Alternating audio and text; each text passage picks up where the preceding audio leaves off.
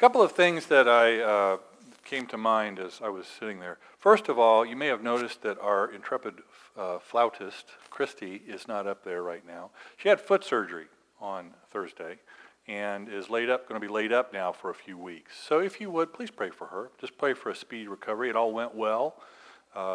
Everything's going great. Clyde is also not here. He's home taking care of her right now. So anyway, just kind of keep her in your prayers. Sometimes, you send out these prayer requests when someone has a heart attack or, is having some kind of really serious surgery. And when someone has foot surgery, which doesn't seem as serious, you don't necessarily think, oh, I should send out a prayer request for that. And that's on me. I should have let everybody know that was going on. But so please keep her in your prayers. The other thing is that this past week in our life group, the idea was brought forth that it would be great if we as a church could do something in regards to all the victims of these storms that have been either displaced from homes or just affected in some way. And so what was decided was that we would make as a group, as a church group, a contribution to Samaritan's Purse, which is the organization that Franklin Graham, Billy Graham's son, heads up. And so, if you would like to be a part of that, what I would ask you to do is make your check out to Harmony Vineyard Church, and then just put hurricane in the memo line, and we'll know what that's for. And so we'll collect those and then send a check. We'll take 2 weeks, this week and then next week. So I'll get something out in the message this week as well to let people know that weren't here. But if you would like to participate in some way, like I said, check to Harmony Vineyard, memo line hurricane. We will get all those funds together and then send a check to Samaritan's Purse for them to use however they see fit in the relief efforts that they're a part of. So that's that. And the other thing is I just got the strongest sense that God's up to something today. I have no clue what it is, which is just like God to not tell me. So we'll see what happens. So let's pray. Father, I just thank you for whatever it is that you're doing. Whoever that you're involved with right now that may be sitting right here among us. So I just pray a blessing on that. Just bless whatever it is you're doing right now. We just ask you for more. Lord, I pray as well that you would touch minds and hearts through the words of this message, especially those that need to hear it the most.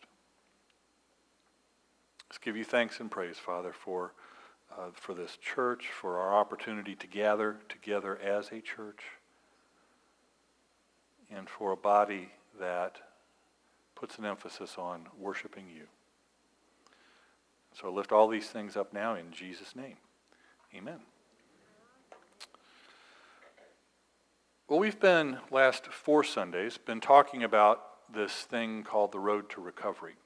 And bears the question, well, why is recovery important?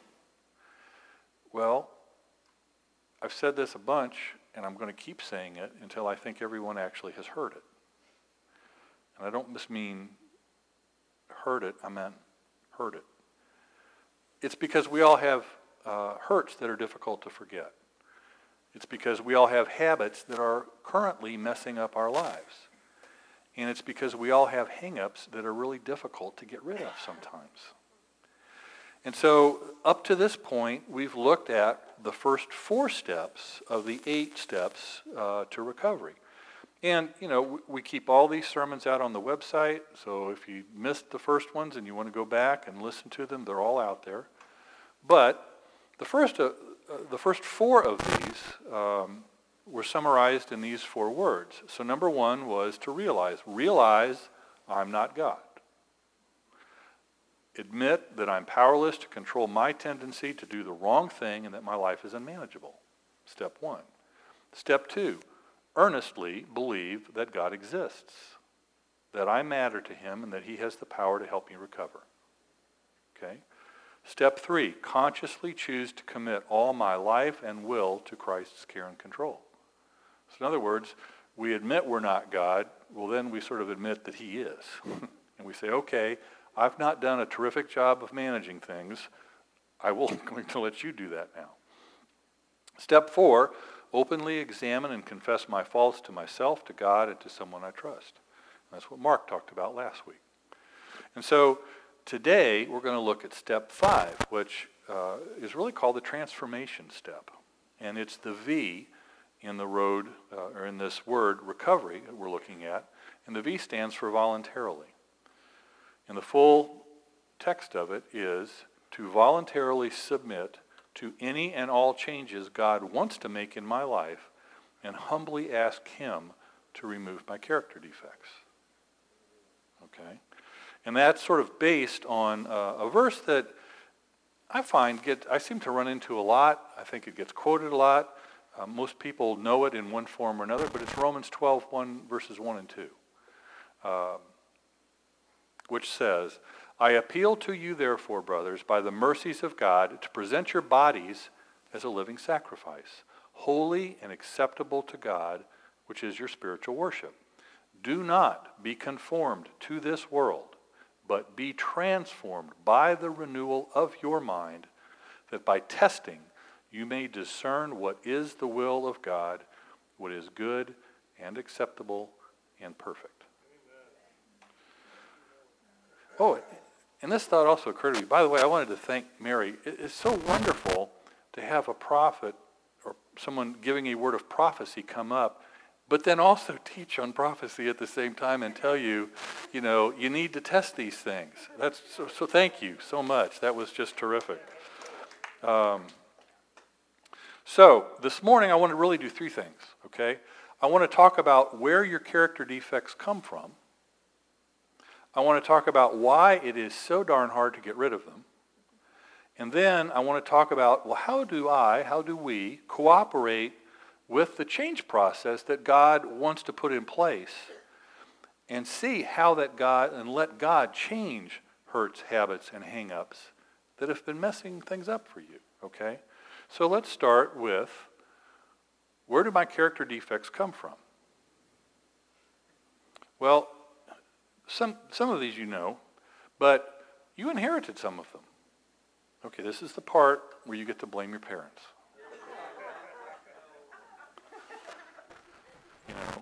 Now, how many science teachers in here? Oh, no. Okay. Do we have 23,000 chromosomes or 23,000 pairs? Does anyone remember? 23 pairs. Okay. But more than, well, anyway. Let's just suffice it to say that your parents contributed to those pairs of chromosomes. And so because of that, you inherited some of their weaknesses. Okay? You inherited perhaps some physical traits, positive or negative. But you also inherited some emotional things from your parents, both positive and negative. And so that might explain your predisposition to a particular problem. But it doesn't excuse any sin that might be associated with that. So for instance, because of my parents, maybe I have a tendency to have a really hot temper. But that doesn't mean it's okay for me to go out and murder somebody. Maybe I have a tendency to be lazy. But that really doesn't offer any excuse for not doing anything with my life and to just be a bum. Maybe I have a tendency genetically to a given set of addictions. But that doesn't excuse me to go out and to make the choice to become addicted. All right? So your nature, genes, genetics, whatever you want to call it, that's one possible source of where a character defect could come from. Some of them may just come from the way that you were raised. We're all raised a certain way, and we learn an awful lot of ways of relating to things. We learn patterns of living. We learn habits, how to deal with things. And you not only learn from your parents, but you learn from a lot of other people too. Teachers, coaches, anybody that had any influence on your life. Bosses, friends, coworkers. So you learned to respond to your own needs in certain ways and how to cover for yourselves, how to handle hurt, how to handle rejection. See, a lot of our defects are simply self-defeating attempts to meet unmet needs that we have. Let's just say we all have a legitimate need for respect. But if you didn't get respect early in your life, then maybe you settled for attention and you figured out a way to get attention in many situations and in many ways. You have a legitimate need for love. But if you didn't get love, then maybe you just settled for cheap sex, just to get some emotional closeness with another person. We all have a legitimate need for security. But if you didn't get it, then maybe you tried to cover yourself with materialism and with possessions just to show, okay, I'm secure. I feel secure now. I have all this stuff. So some of them were the way you were raised. And some of them you chose. If you choose to do something and you do it long enough, it becomes a habit. And once it becomes a habit, you're stuck with it. Things maybe that you never intended to develop in your life, develop because you chose to do a certain thing long enough that it became a habit. Okay, so that's where these things come from. So the next question that I raise is, well, why is it so hard to change these things? We want to, but yet somehow we don't seem to be able to. And so why is this so hard? Well, I think first and foremost it's because you've had them a long time. What we tend to forget is we didn't get to be a certain way overnight. And so, conversely, you're not going to change and get to be a different way overnight either. You see, we've developed some of these habits or patterns. We've developed them in childhood. And they may not be comfortable to us. They may even be self-defeating. But you know what? They're familiar. We're comfortable with them. It's kind of like an old pair of shoes.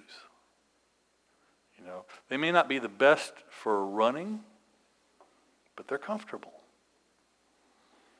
And so for a lot of the defects that we have, we just kind of say, well, that's just the way I am. And because we've had them for so long, it's really difficult to let go. Another problem is identity. See, oftentimes I think we confuse our identity with our defects. Right now, in your own mind, I want you to complete this sentence. It's just like me to be.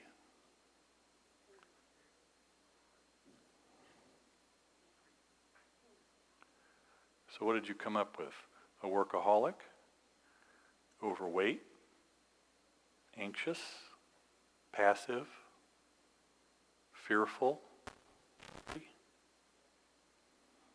See, when you say things like that, you're setting yourself up. And you're identifying yourself with your defect, and it's becoming a self-fulfilling prophecy. Someone maybe they say, yeah, I'm always nervous when I get on an airplane. Well, what's going to happen the next time you get on an airplane? You're going to get nervous. I mean, you've basically prophesied over yourself that that's going to happen. You're saying, that's who I am. I get nervous on airplanes.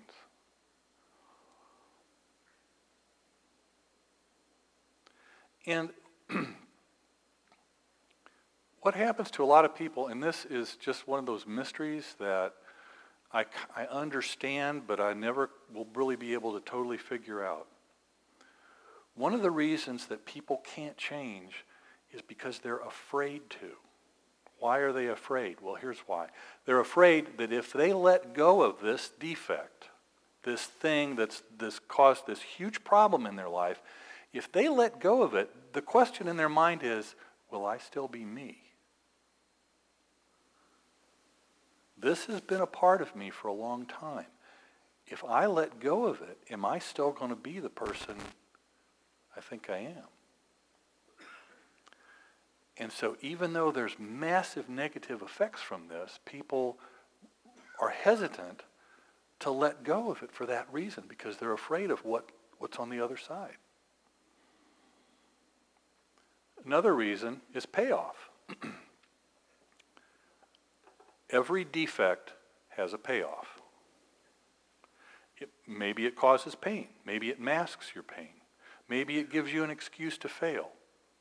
Maybe it allows you to compensate for guilt in your life. Maybe it gets you attention. Maybe it allows you to control other people. But any time a negative behavior is repeated in you, yourself, your kids, anybody, even though it's self-destructive, there's always a payoff. We don't do things that we don't get rewarded for. Now, you maybe never thought of it that way, but there's a payoff involved in acting a certain way. Like I said, maybe this defect allows you to get attention. Maybe it allows you to control somebody. So there's this payoff, and you do not unconsciously want to let go of that. And so you have to be aware that that reason here is in the mix as well. And then finally, Satan discourages me. We know he's constantly suggesting negative thoughts. He's the accuser. That's what Scripture calls him. He says, that's never going to work. You can't do that. You can't make that change in your life. Who do you think you are? And so there may have been some of you who have been listening to these recovery messages in this series, and your first thought is, this is good. There really are some habits or hurts or hang-ups that I would really like to get rid of. I've been hating so-and-so for years because of what happened when I was in grade school and they bullied me. I would love to change that. That's why you're sitting in here. So then you go out in the parking lot to get in your car, and immediately Satan starts in.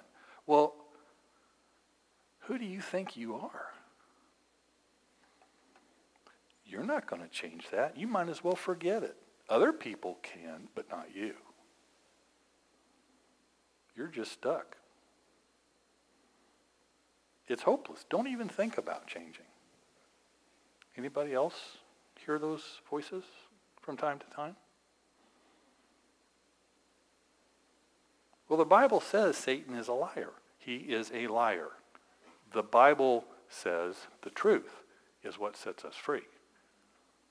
So how about we choose to believe a God who is incapable of lying instead of believing an enemy who is by nature a liar?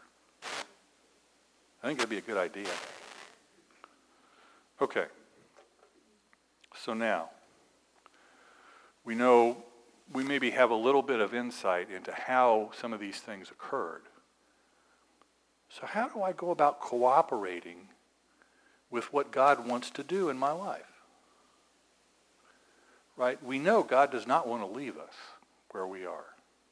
He wants us to change. He wants us to be the perfect creatures that he intended for us to be originally.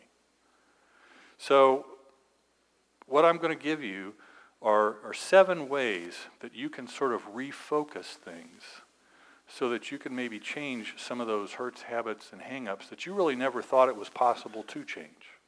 Okay? So here's number 1. Focus on changing one defect at a time. Proverbs 17:24 says, "The discerning sets his face toward wisdom, but the eyes of a fool are on the ends of the earth."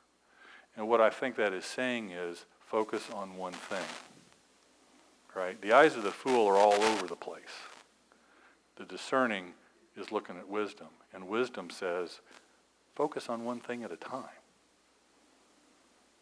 You know, you may hear about Celebrate Recovery. You think, gosh, that's great. I've got 30 things that I know I need to fix about me. Okay, stop. Don't do that, please. You're going to get overwhelmed and you're going to get discouraged. And you probably won't change anything because you're not being specific.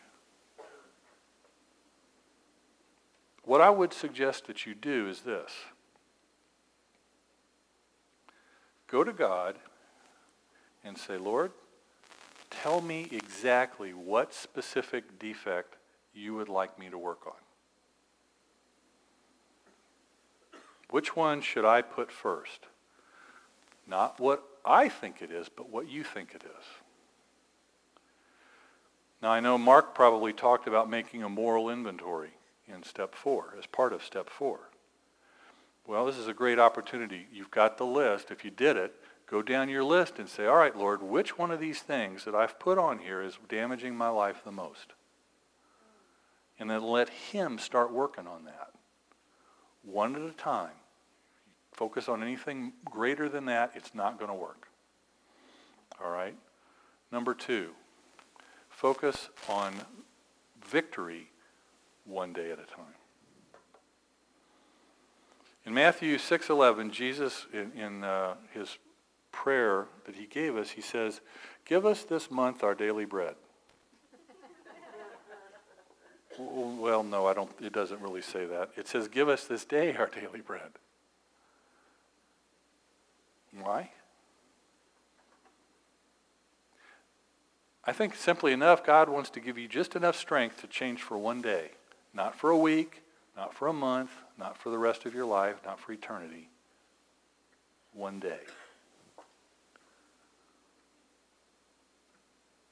And so what we so often try to do is we take a lifetime problem that may have happened when you were a child, that you obviously didn't get it overnight, and you've got to then break it down into bite-sized pieces that you work on one day at a time, and you get God's strength one day at a time. And you pray when you get up every morning, Lord, just for this one day, let me be patient. Just for today, let me think pure thoughts and not lustful ones. Just for today, please let me not lose my temper. Just for today, I want to be positive instead of being negative. Just for today. One day at a time, bite-sized pieces. Focus on God's power, not your own power. Whether you've actually thought about it or not, you already know willpower is not enough. If willpower worked, you would already have been changed. But you haven't. So you can't. And you won't, because you alone and by yourself don't have the power to do it. So willpower does not work. In fact, depending on your own strength, very oftentimes blocks recovery in your own life. We say things like, I can work it out. I can handle it. I can do it all by myself. Really, I'm fine. It's not a problem. What does that sound like? Sounds like those self-fulfilling prophecies all over again. Now we're trying to convince ourselves we can do this. But what God says is, just forget it. You're never going to change if all you focus on is your own willpower. But the good news is, I can do all things through Christ who strengthens me.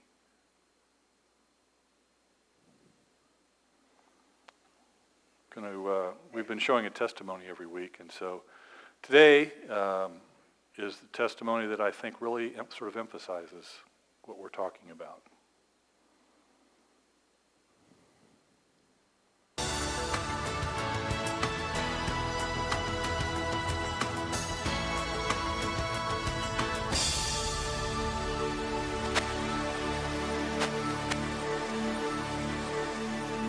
My name is Bob, and I am a believer in recovery for drug and alcohol addiction. Thanks to my Lord and Savior, Jesus Christ, I have recovered from a seemingly hopeless state of mind and body. And I'd like to share with you how God has guided my life and led me in ways that I never dreamed. I grew up right here in Orange County. I came from a loving home. Growing up, my dad and I didn't share a lot of emotion, but my mom and I had kind of a kindred spirit. I did all the normal things that kids did growing up. I was an A-B student and very involved in sports. I played soccer for almost 12 years. During this time, everything seemed fine until I got into junior high school, where it was then that I started experimenting with drugs and alcohol. I really liked the effect that it had on me, and at the time I thought it was cool. Well, wasn't it? All my friends were doing it. I liked the effect so much that I began using on a regular basis. From the first time I tried drugs and alcohol, something in me clicked, and I felt right at home. What started as a way to fit in soon became an addiction I could not get out of. This lifestyle ultimately led to harder drugs and heavier drinking. I kept trying to control my using to find contentment, but the truth was my addiction was controlling me. The true struggle was that I did not see myself as a person created in God's image with value and purpose. As my addiction progressed, I plunged down a long road of destruction.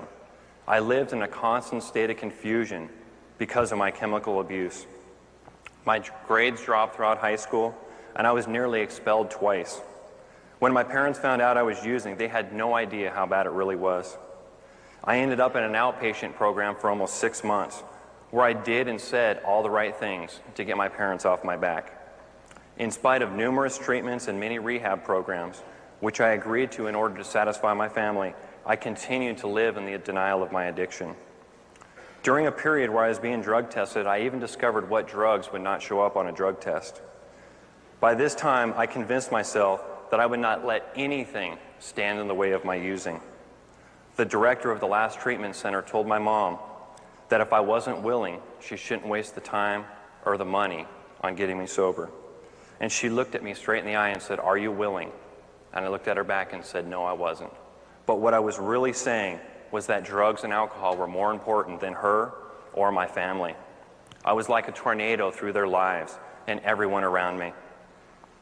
I barely graduated high school by 0.5%, and I think my mom was more proud of it than I was. She was the main reason that I made it through high school. Had it not been for her, I wouldn't have graduated at all.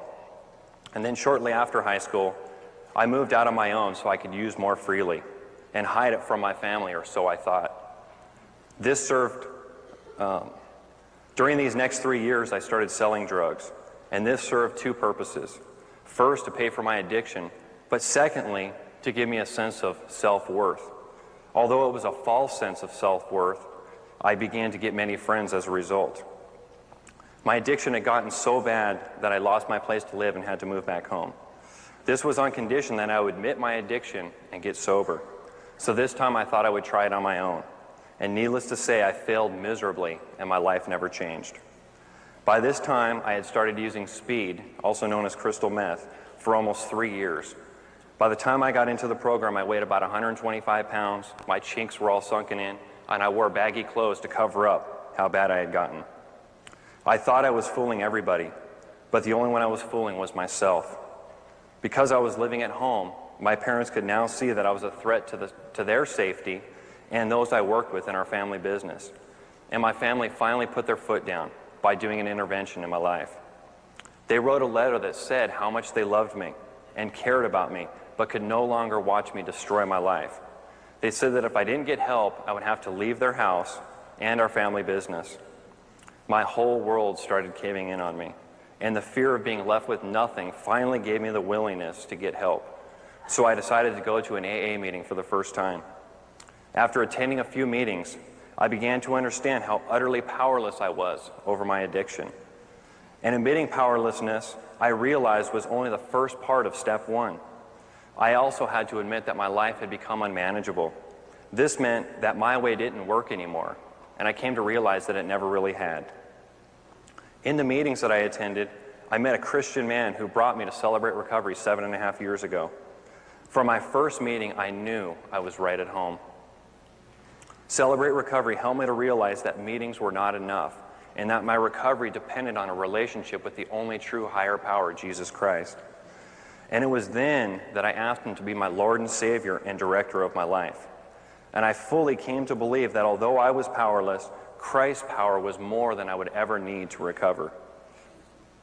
These were the beginning steps on my road to recovery, but there was much work to be done. Though God had lifted my denial, He required me to take action and mend the destruction of my past. God helped me to do this by working through the remainder of the steps. My first fearless and moral inventory, which I did shortly after I got sober, turned out to be anything but fearless and thorough. So when Pastor John began doing the steps on a Friday night in 1995, I decided to get the CR workbooks and the Life Recovery Bible and walk through the steps again, including a brand new fourth step. Step 4 states that we made a searching and fearless moral inventory of ourselves. And I really didn't want to repeat this particular step. However, I knew I had to in order to progress in my recovery. Besides getting a sponsor, I also connected with an accountability partner. And we set a date to start this rigorous house cleaning. Because without accountability, I knew I would take every opportunity to avoid starting this step. But this time I asked God to search my heart, give me the strength to be fearless and rigorously honest. At the heart of my moral inventory, I had to deal with the destructive habits, the pain and hurt I had caused family members and others, and the defects in my character that led me to make such bad choices in my life. I had to pray often because it was very painful at times. For the first time, I was facing all the harm and all the hurt that I had caused my family, and I saw my selfishness and self-centeredness and how dishonest and inconsiderate I was. After finishing my fourth step, I no longer felt the need to run from the wreckage of my past, and with God's strength, I can face life on life's terms today.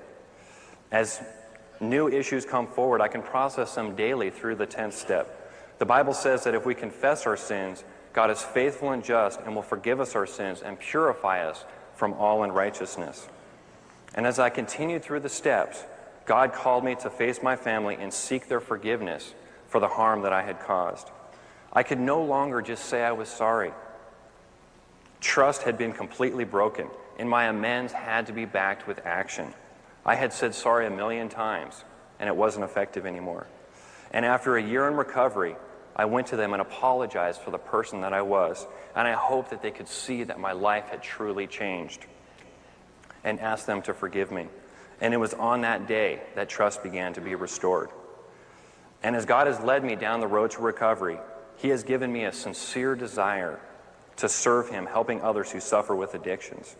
God began leading me to see how I could make a real difference with my life through becoming a sponsor, accountability partner, and a group leader.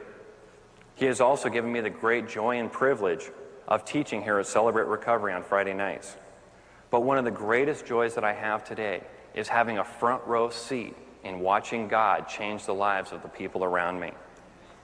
And not only has He been faithful in guiding me in my recovery, He has also blessed me with the wonderful relationships He's brought into my life.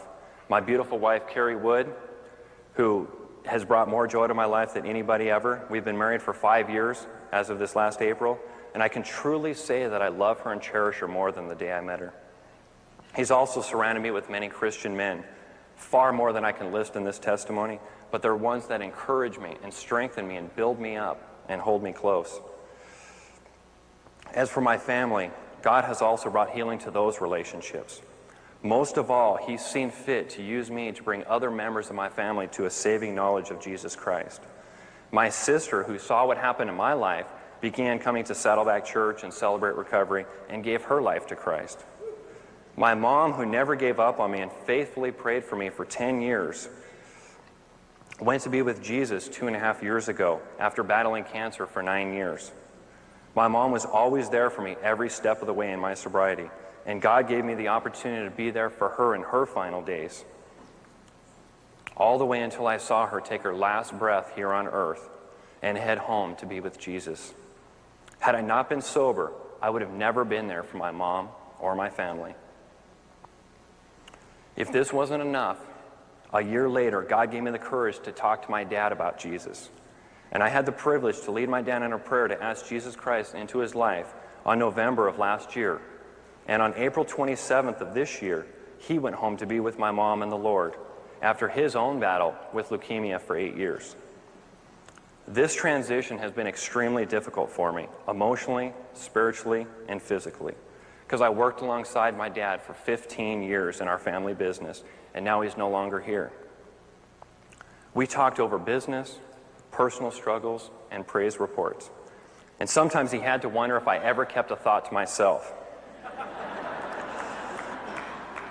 So here I am, almost being fired from our family business, now standing up here as the store owner, and all the responsibility is now on my shoulders.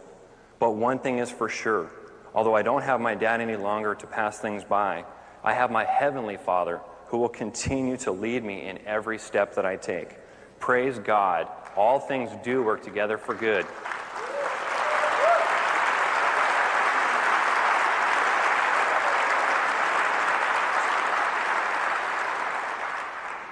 My life has been completely transformed in ways that I never dreamed. God has given my life meaning and purpose. He has taken the most meaningless parts of my life and used them to give my life the most meaning. God has not only restored my heart, soul, body, but He's also restored my mind. He brought me from being a near high school dropout to completing my first semester at California Baptist University on the Dean's List, where I'm preparing to serve as a pastor. As for low self-esteem, it completely disappeared when I was brought into the loving service of Jesus Christ, who will never leave me nor forsake me. God has done immeasurably more than I can ever ask or imagine. He has given me something that I never thought I would have, the gift of sobriety. And 5 days before my dad passed away, I celebrated my 7th year of continuous sobriety. Praise God. Praise God. And in those 7 years, I have been through many things. I've seen life when my niece was born. I've seen death the night my mom went to be home with the Lord, and watching my dad slip away into the arms of God. I've faced the pain of my past. I have hope for the future. I have walked through the fear of living life sober. I have had successes and I've had many failures. And I've learned to forgive, and I know what it's like to be forgiven. But most of all, I've learned to love and to be loved. And I'm convinced, just as the Apostle Paul was, that nothing can separate us from God's love. Death can't, life can't, angels can't, and demons can't. Our fears of today, our worries about tomorrow, and even the powers of hell can't keep God's love away. Whether we are high above the sky or in the deepest ocean, nothing in all creation will ever be able to separate us from the love of God that is revealed in Christ Jesus our Lord. And it is this love that has proven to me that I can face anything life gives me sober. And I'd like to close with a few words from my favorite song by Crystal Lewis, Beauty for Ashes. It comes from the verse in Isaiah 61, verse 3. It says, I was once lost, but God has found me. Though I was bound, I've been set free. I've been made righteous in His sight, a display of splendor all can see. He gives me beauty for ashes, strength for fears, gladness for mourning, and peace for despair. And I stand up here today as a trophy of God's grace.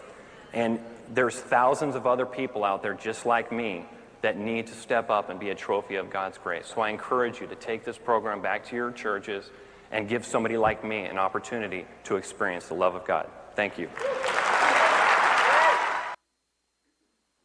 All the willpower in the world cannot make that kind of change in a man. All the therapy, all the fads, seminars, podcasts, and self-help books cannot make that kind of change in a man. Only Jesus can.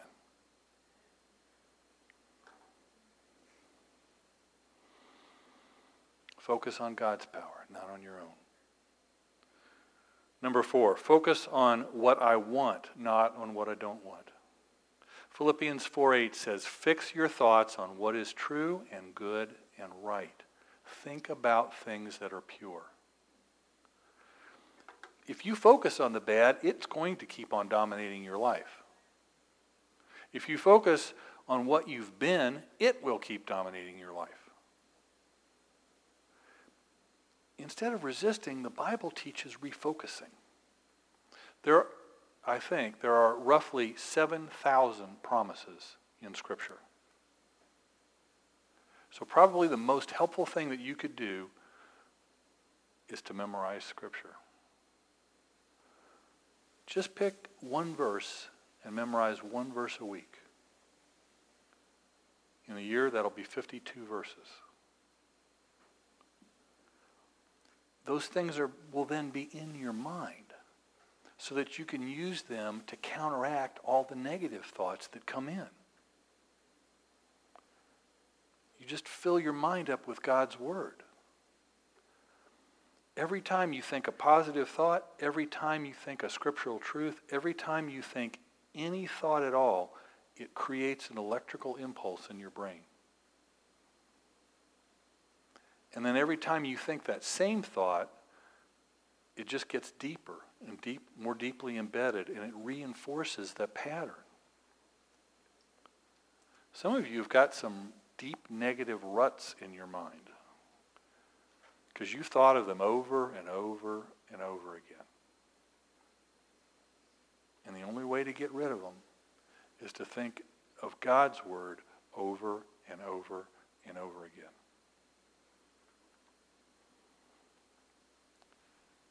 Focus on doing good, not feeling good. See, if you wait until you feel like changing, you're never going to change. The accuser is going to make sure that you never feel like changing.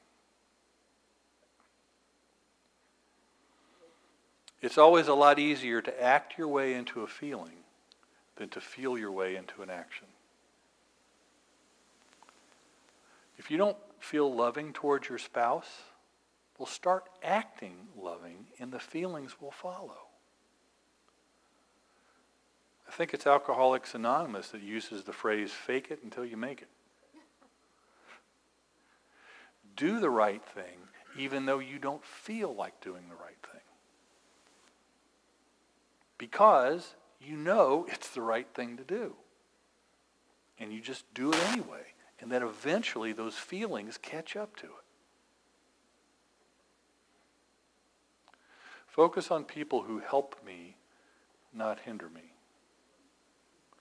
It's pretty much common sense to say that the right kind of people will help you and the wrong kind are going to hinder or even prevent your recovery. Scripture says bad company corrupts good character. In other words, if you don't want to get stung, you stay away from bees. You see, if you're struggling with alcoholism, you say, I really would like some peanuts. I think I'll go down to the bar and have some peanuts.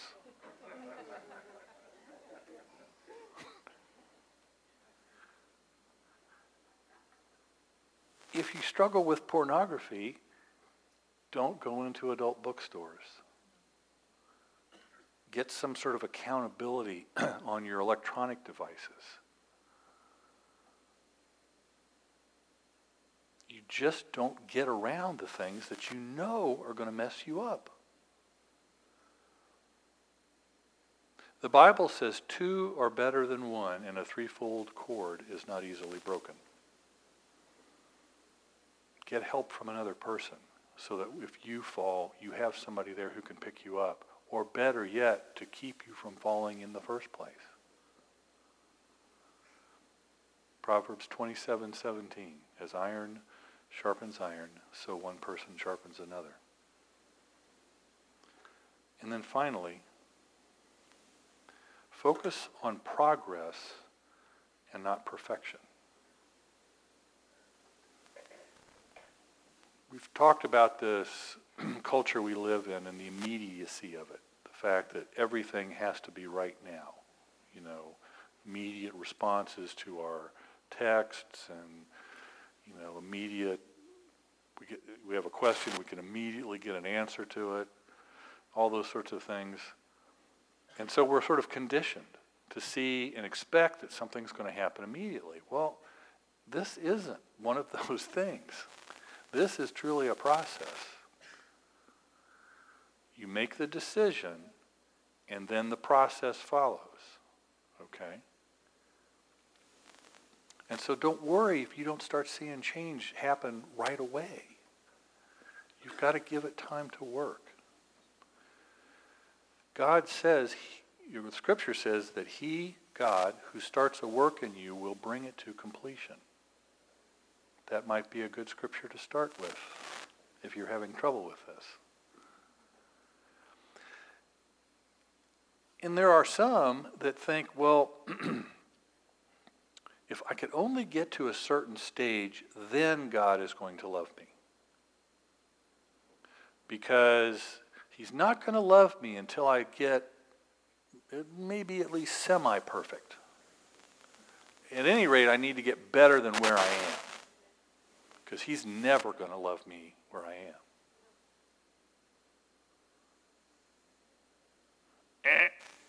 Wrong. Wrong answer. God loves you at each and every stage that you're in. From as imperfect as you are right now to the perfect being that He sees you with above the line eyes. If you recall the sermon series we talked about that above and below the line and how God sees you. God is never going to love you any more than He already does now. Might be the hardest truth that we have as human beings to try and accept. Because we're told in so many different ways and by so many different people that we are unlovable, that we are imperfect, and that God will never really love us. And nothing could be further from the truth.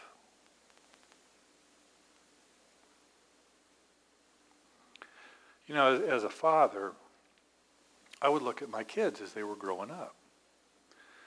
And I never expected my 7-year-old son or daughter to act like they were 17. Right? They weren't capable of that. You know, they still spilled things. They, you know, did stuff. It's because of their age. There's no blame there. But I loved them when they were 7 with all my heart.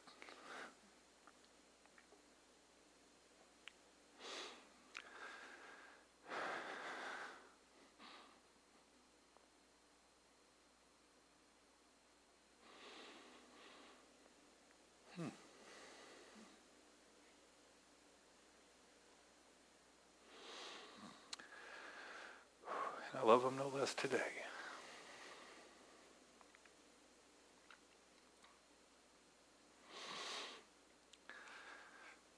God is so pleased with your growth.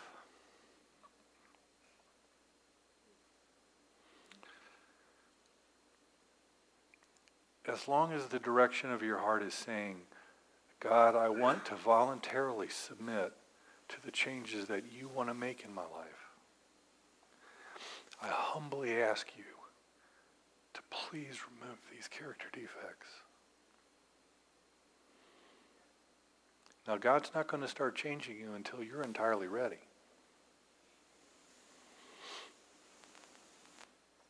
And so that means that what you need to do is to voluntarily submit and to humbly ask. And when you are entirely ready, then He'll start working on you. Amen? Amen. Right.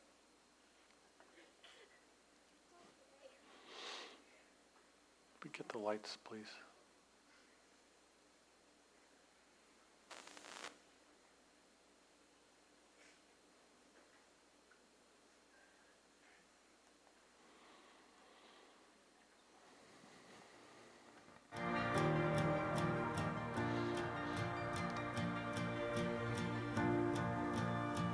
And like I said earlier, I don't know what Lord's up to today. I just know he's up to something. Of course, that's not exactly going out on a limb because he's always up to something. But I just get the sense that he's up to something specific here. And if anybody has gotten any insight into that, I welcome your insight because I don't have any. But that's all right. I think God does a lot of things that he doesn't tell me about. So if I could have some folks up here who have been released to pray.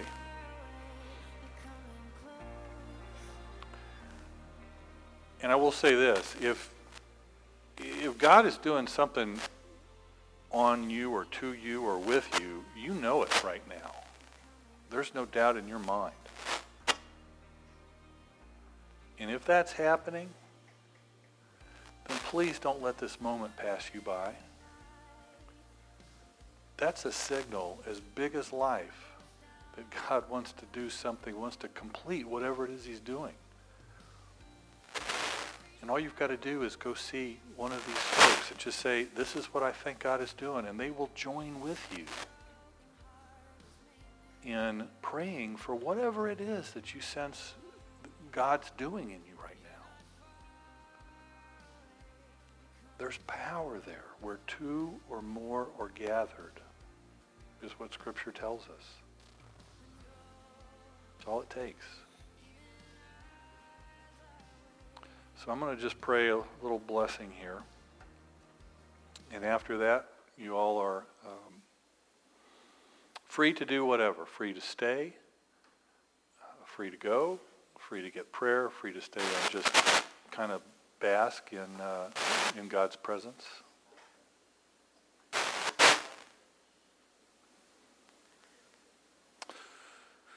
So, Father, I just give you thanks.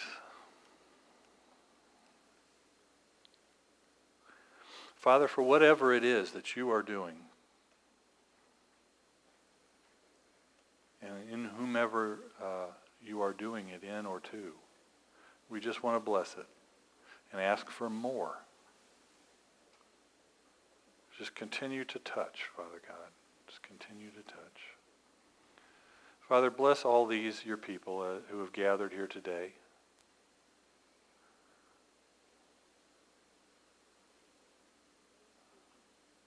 Just touch them all in a mighty way.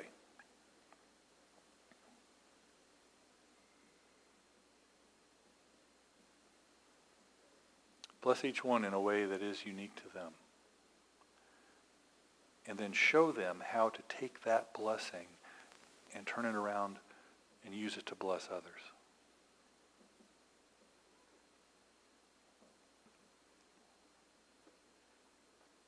Give you thanks and praise, Lord God, for who you are and for your endless, boundless love.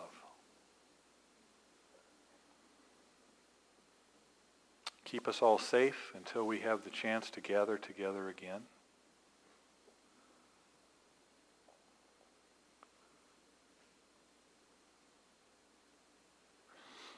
Show us how to be your hands and feet in a world that desperately needs more of you. And in doing so, we'll give you all the praise and honor and glory. And I ask this all in Jesus' name.